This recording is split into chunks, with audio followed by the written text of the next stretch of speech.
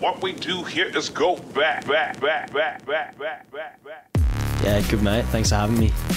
Who went the hardest in the celebrations? Can't say myself, can I? You sort of almost got to tell yourself that you're a big game player or a big finals player. And so somehow I thought, well, just because I played well as a 13-year-old, I have to play well in the grand final.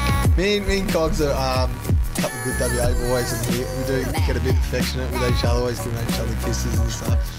Nah, not really, just, a manly kiss on the cheek every now and then. G'day guys, welcome back to the Bray and Ethan podcast. Ethan and I are in studio for the first time in 2023, believe it or not, after doing a couple of episodes from the comfort of our own home, Ethan. But we've got someone he's on the computer, unfortunately, just like Kuda was last episode. But he's not his first time speaking to us, believe it or not, and he's a Big Bash champion as well. Yeah, big start to the year. One of the heroes out in the middle when the Scorchers won the BBL 12 championship. I was going to say earlier in the month, but now it's March, so last month. Hit the winning runs in front of over 50,000 people, and that's carried through to Claremont, Netherlands. No worries at all. Nick Hobson, thanks for joining us, and nice to chat again after about 2 years last time over the phone. It is. Great to be back, guys. Thanks for having me on. I appreciate you jumping on this evening. Well, a lot's happened in 2 years. Just to start off, what a hectic month or so it has been for you. Have you been able to catch a breath and reflect on what's happened over the last month or so? Look, it's been busy, that's for sure, but equally so enjoyable. I don't know. I don't think I've enjoyed my cricket as enough, my career as much as now. Obviously, the Big Bash was a massive highlight, and it's just great to see cricket being front and centre in Perth and how many people enjoy the game. And it was obviously the game spoke for itself in the end. It was brilliant to be a part of. Best cricketing memory, without a doubt, I'm assuming. Yeah, I think that's going to be a very tough one to beat. Not going to lie, it was. I'm a long time West Coast Eagles supporter, and have kind of dreamed about playing in front of the big crowds here in Perth. And sometimes you don't always think that's the case with cricket, but to have that was pretty special. Yeah, well, we're going to get right into that BBL final, but before we do that, let's wind back a bit. You played a couple of games in BBL 11 and sat on the bench and watched the final. Did you think there was any way possible you'd play every game this season as you did? Honestly, no. Like, I think you obviously prepare as a player to want to do that, but I was probably beneficiary of guys like Mitch Marsh getting injured and I guess the well-documented internationals pulling out quite late for us. So you always prepare to try and play a whole season, but I've historically been a player on the fringe, so to play every game was fantastic. Yeah, for sure. Well, it was a bit of a weird tournament, as you said for yourself. You were batting at number 3 earlier on in the tournament, and then obviously a little bit changed around. You pretty much did a straight swap with Aaron Hardy to the number 6 role. What was it like going from working closely with guys such as Faf up the top of the order, which probably would have been I'm going to guess a dream come true, batting with a international superstar like he is, and then to be pushed down to the order where you weren't needed as much because the top order were getting it done? Yeah, look, it was pretty different. To be honest, I kind of spent a lot of the winter trying to be that middle order position, because I know historically we've recruited top order bats with our overseas, and we had really strong top order local players. So I actually put a lot of prep into that middle order role, and then as things eventuated closer to the season, it looked like me or Aaron would start at number 3 with Mitch going down.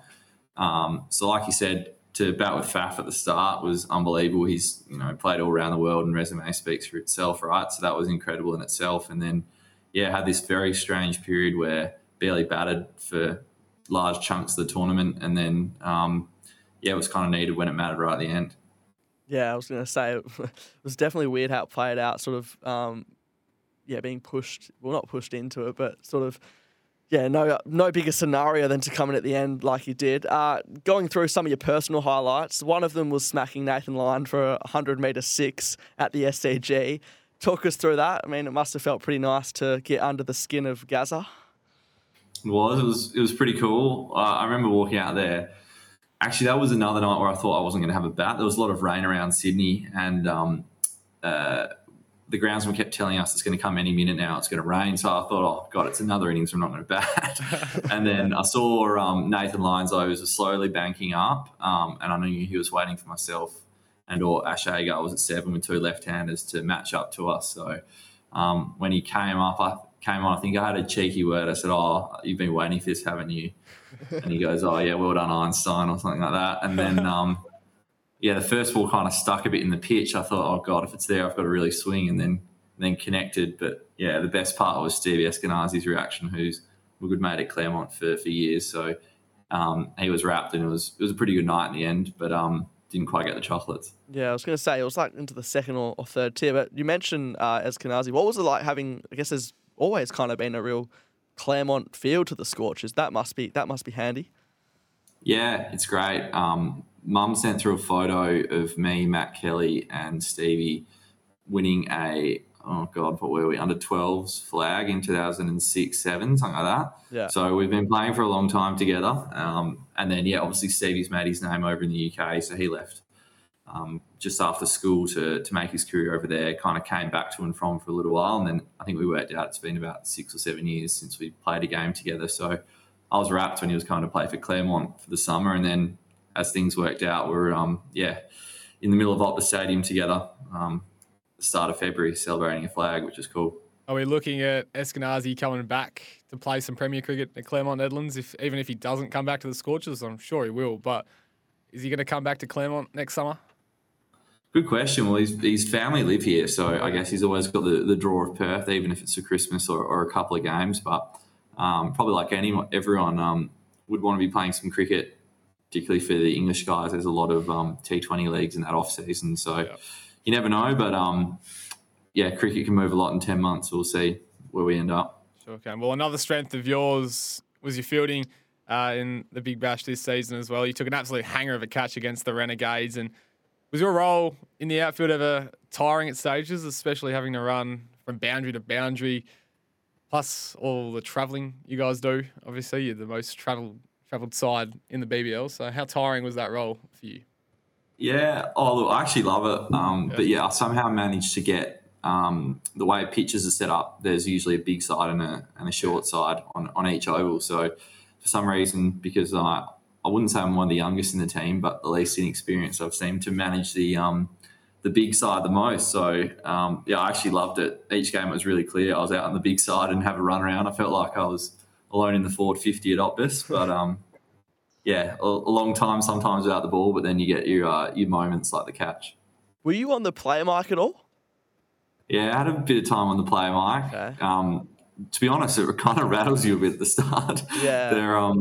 They leave. I don't know if guys have given you guys much feedback on it before. A little bit, yeah. But they kind of leave the commentary on when the bowler's running in. So you've got the mic in this ear here, and you can literally hear Andy Marr or whoever's on the commentary that night commentating the game, and the sound effect out of the stump mic, and you're 80 metres away on the fence. It's pretty weird. Yeah, I was going to say, obviously, I don't think many people would like doing, especially, if you were batting, and I feel like sometimes they ask questions when the ball is the action's happening, and then when they're not, they they leave it completely silent. But we'll touch on the final. There's so many questions to ask, obviously, but how many times have you watched yourself either hitting the winning runs or that last over? Oh God, I think only about 300. Yeah, no, we had heaps. To be honest, the little clips at the end, Coops and I, that kind of, I don't know, we still smile whenever we see each other now. It's just I think a little bond that we'll keep for a very long time. But, the beauty of social media, they make these little clips where you can watch them even shorter and shorter. So just those last few overs, or in particular that last over, a lot.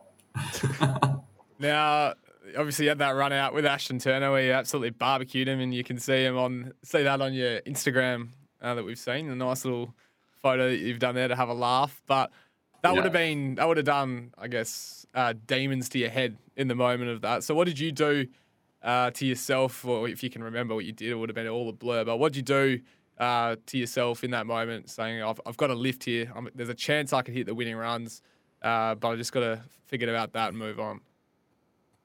Yeah, good question. It's strange that you don't really think about what you're doing, or definitely don't think you're going to have to recount what you were thinking at the time a few weeks later. But I think I said publicly that Ash came up to me and basically just said, "Oh, mate, you're a gun. You're going to get us over the line." And to be honest, I probably didn't share his optimism, but he gave those words of encouragement. And then I remember the 12th man running out with a drink bottle, and I just had my back to the dugout because I couldn't look at it, and just had a couple of squirts of the bottle, and then I turned around and Cooper was there, and he was pumped up, and I was like, "Let's just do this." So, you know, the way it worked out, I actually had 7 balls. Cooper faced the next 7 balls, so it was the last ball of the 16th over and all of the 17th, or whatever they were. Yep. And so it was about 5 minutes before I had to face up again. So I think somewhere along the lines there, I managed to calm myself. Yeah, it would have helped. So I mentioned that post you made, the little post on your Instagram. Who came up with that? Did you edit that yourself, or has someone, say, in the team done that and sent it to you, or even one of your mates outside of the team? Yeah, I wish I could claim credit. I'm not that clever. I'll give him a shout out. It was Cam Steele, who's one of who's at Claremont Netherlands with me and plays cricket over at Surrey. He's a very funny man. He said, "Oh, mate, leave it with me. I'll come up with a few ideas for the barbecue." Yeah. So he was good. Do you enjoy it? Because it was the highest run chase in BBL final history, right? So what was the mindset at the halfway mark? Because I guess, like, from a Scorchers fan's point of view, people probably thought, like, it was a bit, you guys might have lacked a bit of runs out in the field. So were you always sort of confident you could chase it down? Because, you know, regardless of what the score is, a final's a final. But when you're chasing, you know, almost 180, that's sort of next level. Yeah, correct. To be honest, I can't really remember. I think there was just, we had a lot of belief in our group in general, just from the confidence of the season, right? And winning, we chased a lot. I didn't actually realise until after that was our highest chase of the season. So I wasn't really discussed any of those things. But yeah, I don't know. I think the group in general are really good at keeping calm. And then it's one of those things that it either comes off or it doesn't. I know it sounds so cliche, but guys don't really think or talk about it too much. Yeah. Could you and Cooper, like, even hear each other out there? I mean, the crowd, I know he tried to calm you down, and after when you hit that 6 in the last over and you were pretty pumped, and I think Cooper probably tried to calm you down saying it's not over sort of thing. But, I mean, could you even hear each other out there? No, it was so loud. I reckon the 3 moments that really stood out, Cooper's second 6 off the last ball of the third last over, whatever that was, off James Baisley, was so loud. When Coops got dropped, that was thunderous by Josh Brown. And then, yeah, that 6, I'd spent the last 3 overs trying to, you know, do my best to keep Cooper level. And then I started going nuts when I got that one out of the middle. And then he came up to me and was like, "Oh, just calm down. I was like, "Oh, all right, youngster." Yeah. Well, I can imagine it would have happened all real fast. But talk us through the celebrations in the days to come. I know you, pretty much the whole team, I think, went to CBH, I think it was, on the Sunday after the game. And I don't know if this is a good question or not, but did you tell your work you won't be coming to work for the next coming days, or they tell you can have the next couple of days off? Well, he made a good little article, right? But we played a heap of games at the back end of the home and away season, and then we were getting ready for the first final, and I was pretty cooked. It was the first time I played all the games and all the travel, so I was pretty tired. And I actually called him up and said, "Oh, look, no matter what happens, you want to, have a couple of days after the final if we get there." And they were like, "Oh, no worries, just take the week off." As it turned out, like, we had 7-day break between the semi-final and the final, so the body and mind got a bit better after that. But yeah, it was pretty good fun. I think I actually needed that week just to get my heart rate to resting levels again. Yeah, I saw there was something that said, like, if you did go back to work, or just in general, really, wins BBL trophies on Saturdays, does your taxes on Mondays. So, yeah, the boys loved it. They Pete Hatzler wrote up that, like, I'm a good accountant or something on a Channel 7 post, and then Mitch Marsh had my LinkedIn profile up on his Insta story. So that got a bit of traction in the old LinkedIn. So yeah, all part of the fun and games. Yeah. Well, yeah, as I said, like, the media blew up the whole teenager and full-time accountant win the big BBL story. And even saying throughout the tournament, hey, you catch the bus to work and sort of all these stitch-up sort of things. How does your job actually fit around cricket? I know people probably ask you about it all the time, but, work must be pretty flexible. Yeah, pretty flexible. Got a pretty good gig, but I kind of work 4 days a week, and then for kind of 9-10 months of the year, where I'll try and get down to one of the WACA sessions once a week, and then train outside work really after work. in pre-season or during the season. And then during the Big Bash, I took from basically the end of November to, that week after the final off. So it's kind of unpaid leave because you get your cricket contract at the same time. It doesn't really matter. So, look, I'm pretty lucky to be really frank. I'm definitely not the hardest working person in the office. Yeah, aren't we all? Well, a couple of weekends later, you hit 122 off 73 balls to lead Claremont Nedlands to a one-day title. Clearly, you weren't too dusty from the Scorcher celebrations then?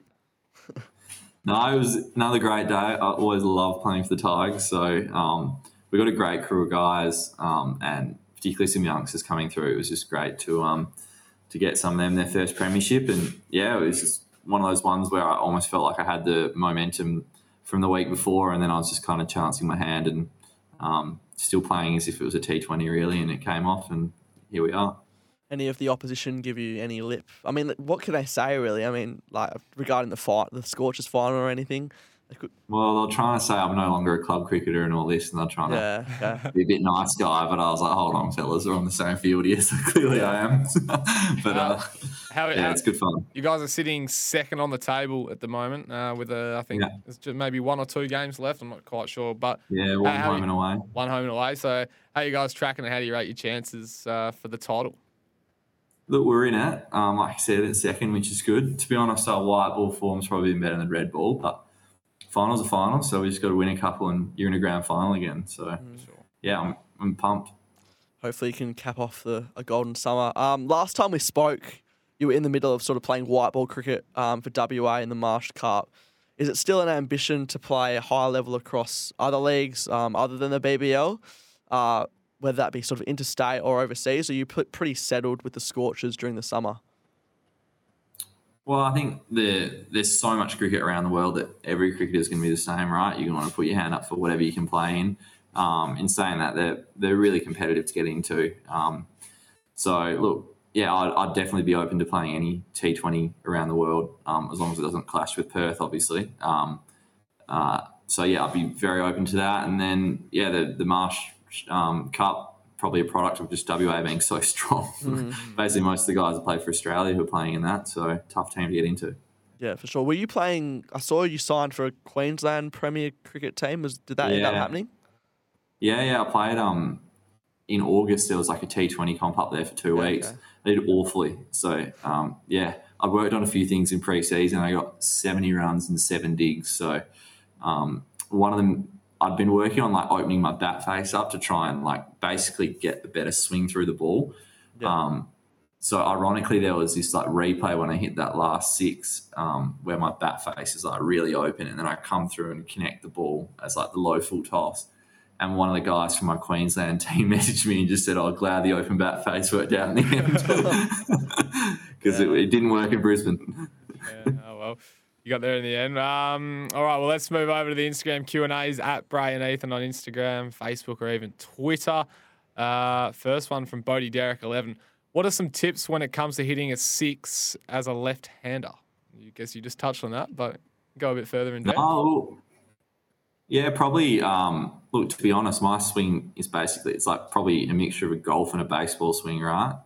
Which is slightly different to the traditional like high elbow hit down the line that you get told when you're, starting cricket. So, basically aim at like a bit of a golf swing wide of long on, and if it's a bit shorter, it just goes a bit squarer, and then if it's nice and full, it'll go a bit straighter, and hopefully that'll help hit some bombs. Yeah, hopefully Bray plays a lot of golf, so hopefully he can take that into account with his cricket. Kurt_Thom, how does it feel being the second left-handed hero for the Scorchers behind Craig Simmons? Behind Craig Simmons, it's not even Cooper Conley, right? Yeah. I hope that's not based on physique. I mean, I love Simo, but I don't know. I guess he'll never get. I reckon I'd be number 3, to be honest, behind Cooper and Craig Simmons. Feels good. Next one here is CBM Cricket Official. Strategy of the Perth Scorchers being so consistent. So I'm assuming this is like, I don't know, why are the Scorchers so consistent over, the 12 years of the Big Bash? Good question. I don't know. Personally, I think it's all WA guys keeping them together. Everyone gets on really well, and then we get like internationals who fit around our holes that we need. Yeah. I was going to say, because like Faf's probably the main big one that I can sort of think of, but all the other internationals necessarily haven't always been like the biggest names around the world, but they've sort of been what the Scorchers have needed, or that they best fit into the team. Benny DeRosa wants to know: are you keen to make an appearance in the Peel CA T20 comp next season for Waroona? So assuming they probably need players. Yeah, send through the dates. Won't say no. If it's white ball game on AstroTurf, that'd be a bit of fun, wouldn't it? Yeah, isn't it all?